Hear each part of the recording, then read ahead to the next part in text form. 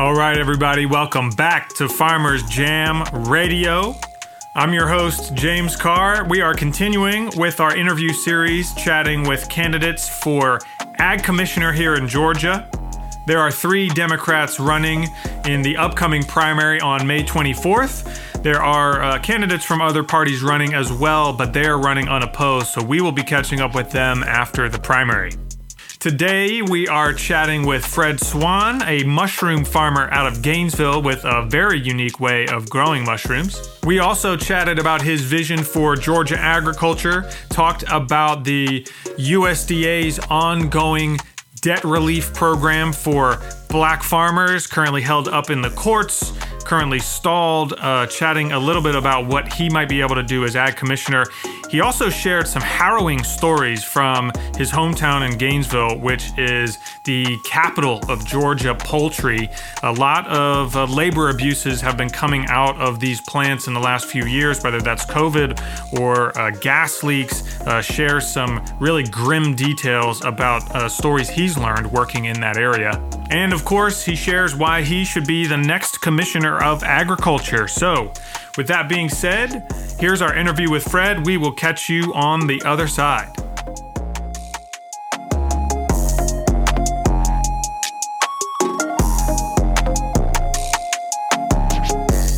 All right, everybody, welcome back to Farmers Jam Radio. We are speaking with candidate for Georgia Agriculture Commissioner Fred Swann.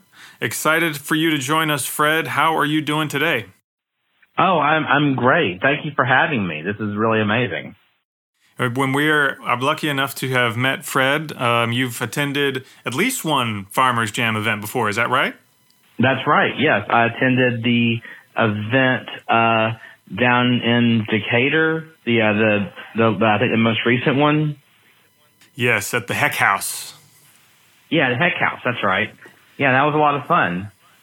Yeah, we were glad to have you out there. So, first question we have is people may or may not know in Georgia, you are required to be a quote-unquote practical farmer in the state to run for Ag Commissioner. So, Fred, can you tell us a little bit about your farm? Yeah, sure. So I'm actually a new farmer, just really started last year, and my farm is out-of-the-box farms. We grow blue oyster mushrooms out of a grow room here in Gainesville. Right now, we're primarily selling to restaurants, doing the occasional farmer's market, and that sort of thing. We actually use a technique that came over from South Korea of bottle cultivation, where we actually use ground up peanut hulls as a substrate and inoculate those hulls. And, once they're good and saturated and ready to go, we put them in a separate grow room for fruit, a separate fruiting room where, first they start upside down so that they begin to fruit, bud downwards. And then after a couple of days, we flip them over, let the fruiting finish, and then in 7 to 10 days, we harvest.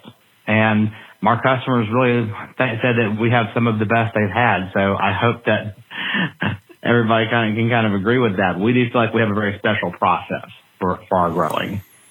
That is very interesting. I've never heard of using peanuts to grow mushrooms. There are all kinds of things like straw or wood chips that I think are more common, but peanuts, that is a new one for me. Yep.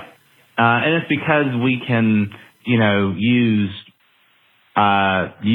hulls, use shells from more local areas, and in that way we're kind of reducing waste. And then we have someone who takes the used substrate, the wholly inoculated used substrate, as an organic fertilizer. But one of the great things is that because we can kind of control the whole process, we're reducing waste. We reuse the bottle, so it's not throwing away a bunch of bags or with a bag inoculation. There's very little water use, and we use blue and white LED lighting, so we actually can control our electricity as well. It's really an attempt to be as environmentally friendly as possible in our growing practices. Very interesting. So can you tell us about your vision for Georgia agriculture? Absolutely. The motto for the campaign is agriculture for all. We have an expansive vision of agriculture touching everyone's lives. Agriculture is Georgia's number one industry, but too few people really are able to truly benefit from the industry as a way of life. We've seen small family farms on the decline, especially black farmers who over the past century have decreased by 90%. We've seen large corporate agricultural operations taking over more and more of our land and more of market share. And we've got too many places throughout the state that are food insecure, places where you don't have ready access to fresh fruits, fresh vegetables, and fresh meats. And yet agriculture is our number one industry. I just think that's wrong. I want to see more places with more small family farms that feed into their local communities and work to eradicate food insecurity throughout the state. I want to see more availability of certain cash crops, especially new ones like hemp, as a very good cash crop where it's been really denied from folks. I want to see better agriculture be better neighbors environmentally. And I think that while the local small farmers are definitely doing their due diligence, it's the large corporate agricultural operations and factory farms that are, and CAFOs, concentrated animal feeding operations, that are really doing the most havoc on our environment.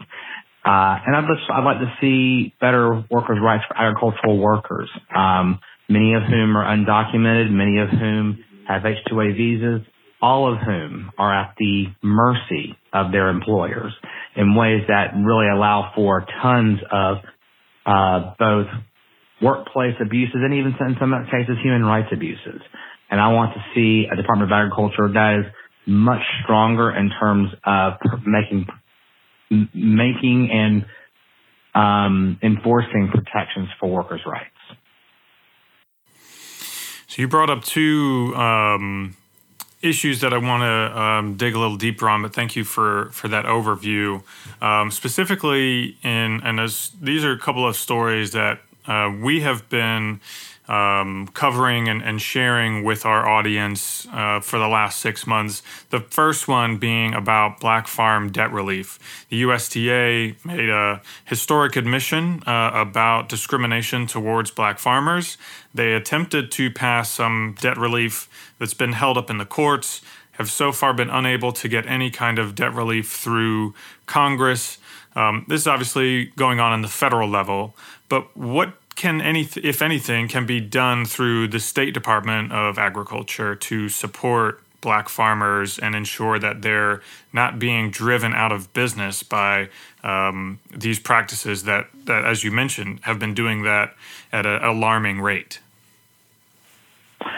Yeah, and, I'd like to take a moment and thank Senator Raphael Warnock for spearheading this relief effort, which, yes, is being held up in courts. We're talking about Section 1005 of the American Recovery Plan Act that Congress passed and Biden signed into law. And Section 1005 deals with debt relief for black farmers. I absolutely agree with the political goals of Section 1005. I will say, though, that there have been lessons to be learned from the way it was implemented, because some of the language did, in my opinion, open it up to questions of constitutional scrutiny. For example, we're speaking about farmers who were unfairly denied loans by USDA. And I need to be very clear on this. This is not a partisan issue. This has happened under Democratic and Republican administrations of the White House under USDA for decades. This is something that cuts across our party lines, and we all need to realize our culpability in this particular instance. So what's happening though is that there are farmers who would be eligible for this debt relief who themselves have never been denied a loan. And so for the courts, that ends up making it where, someone's getting benefit for a wrong that they never received. And because we, sometimes can't even know who was wrongly denied a loan, we can't be pinned down or pinpoint how we can provide that debt relief. And this is essentially, it's becoming something closer to reparations, but it's not being called by that name. I'll go ahead and just say on record, I am for reparations in general, and what that looks like goes above my pay grade, but I actually am very much on board with the legislation that's being sponsored by Senator Kirsten Gillibrand, where she wants to provide relief for farmers making less than $500,000 a year.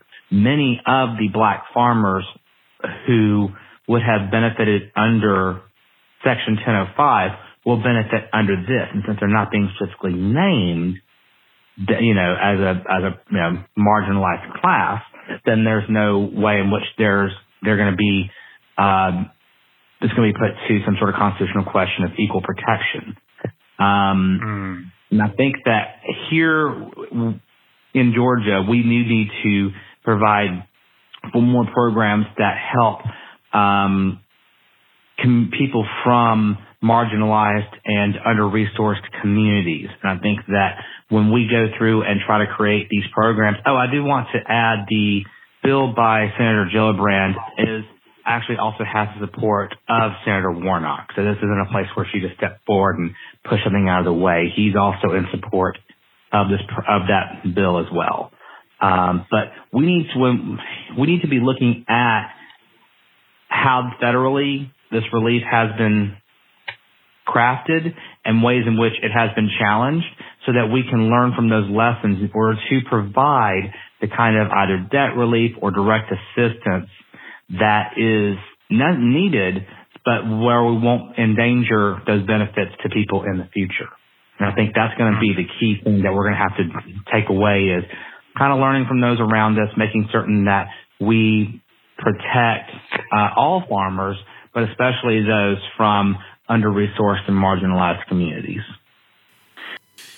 Something else you brought up too was labor going on in Georgia, particularly at poultry plants. In the last few months, the Atlanta Journal-Constitution has written some fairly groundbreaking reports, one describing modern-day slavery that was broken up by a federal investigation. They've also been covering chemical leaks at poultry plants that have led to the deaths of several workers. What is the Georgia Department of Agriculture's role in preventing atrocities like this from happening? And I'm kind of glad you asked the question that way, because right now the department does not have a lot of role in those things. Those things tend to fall either under OSHA, under EPD, under other departments. And typically when agriculture department hears about this, they just hand it off. I actually want to expand our role. And I want to make certain that we actually have someone who is going to be looking into abuses like this. Because I'll just tell you, I'm currently living in Gainesville with my family, where you talking about the poultry plant accidents occurred. I've worked with groups like Georgia Familias Unidas here out of Gainesville, helping to provide PPE to the workers.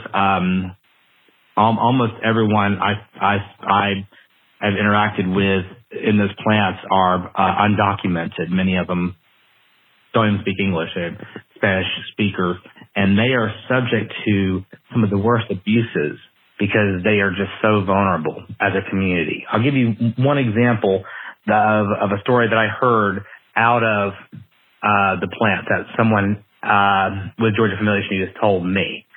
She told me about a woman who was cutting chicken cutlets in the plant, and she's on a platform, and there's like a platter in front of them, basically where she does her cutting, and a man comes up and dumps chicken onto her platter so that she can continue cutting. And it's normal practice, big bin, and she just dumps it over. Well, she takes a step back so that he can dump it, and catches her ankle on a chain, falls off the platform, hits her head. So she's put into one car to be taken to the hospital. Not an ambulance, mind you, a car.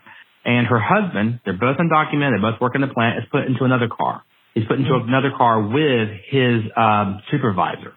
And on the way to the hospital, the supervisor speaking to him in Spanish and saying, "Hey, are you sure you want to go to the hospital?" "Yeah, of course. My wife is injured. She needs medical attention." He said, "Yeah, but when you go there, they're going to ask for your papers. And then, what if both of you are deported, or what if she dies and you're deported? What's going to happen to your children?" This is the plant supervisor convincing this man not to take his wife to the hospital for fear of ICE and deportation. Well, guess what? He ends up saying, "Let's just go home. I'll take care of her and do the best we can." She dies at home.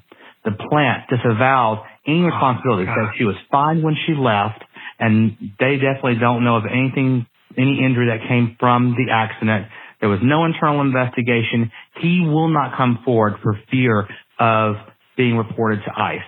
It is things like this and things like Operation Bloomin' Onion in Waycross, the atrocious human trafficking operation, which leads me to want to create a dedicated hotline in the department where people can call anonymously and report on workplace abuses in the fields and in the plants. And know that, one, we will never call ICE. We are not immigration.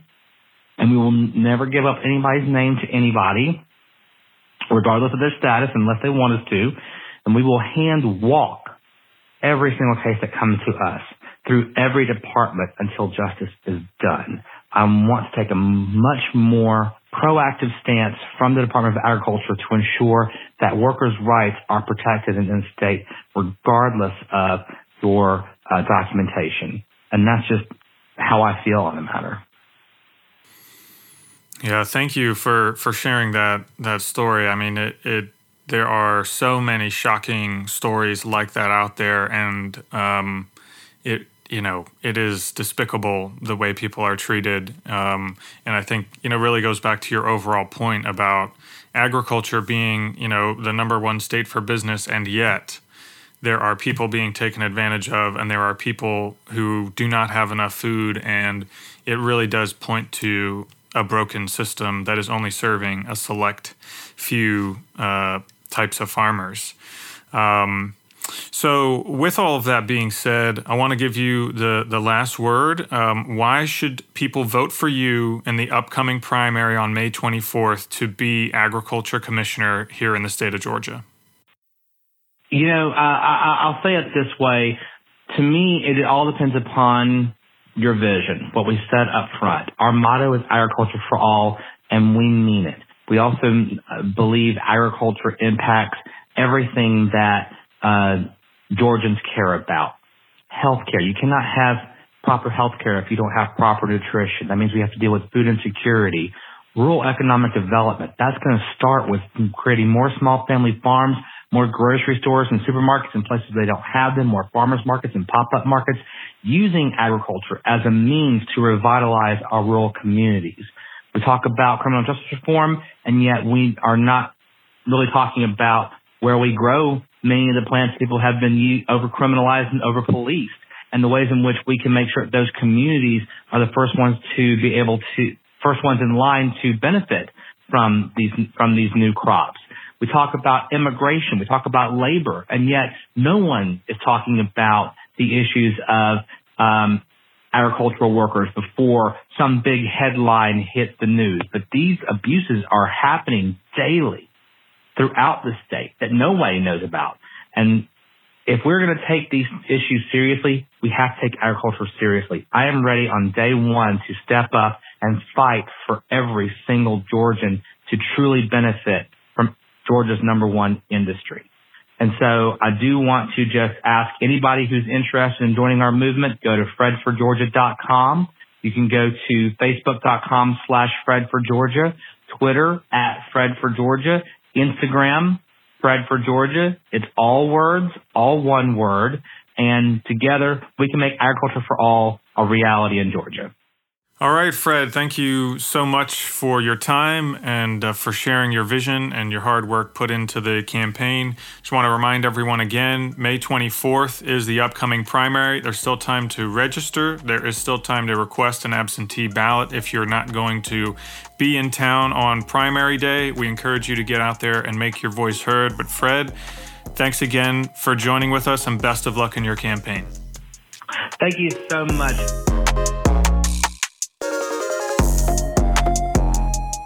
All right, everybody. Thank you so much for checking out our interview with Fred Swann.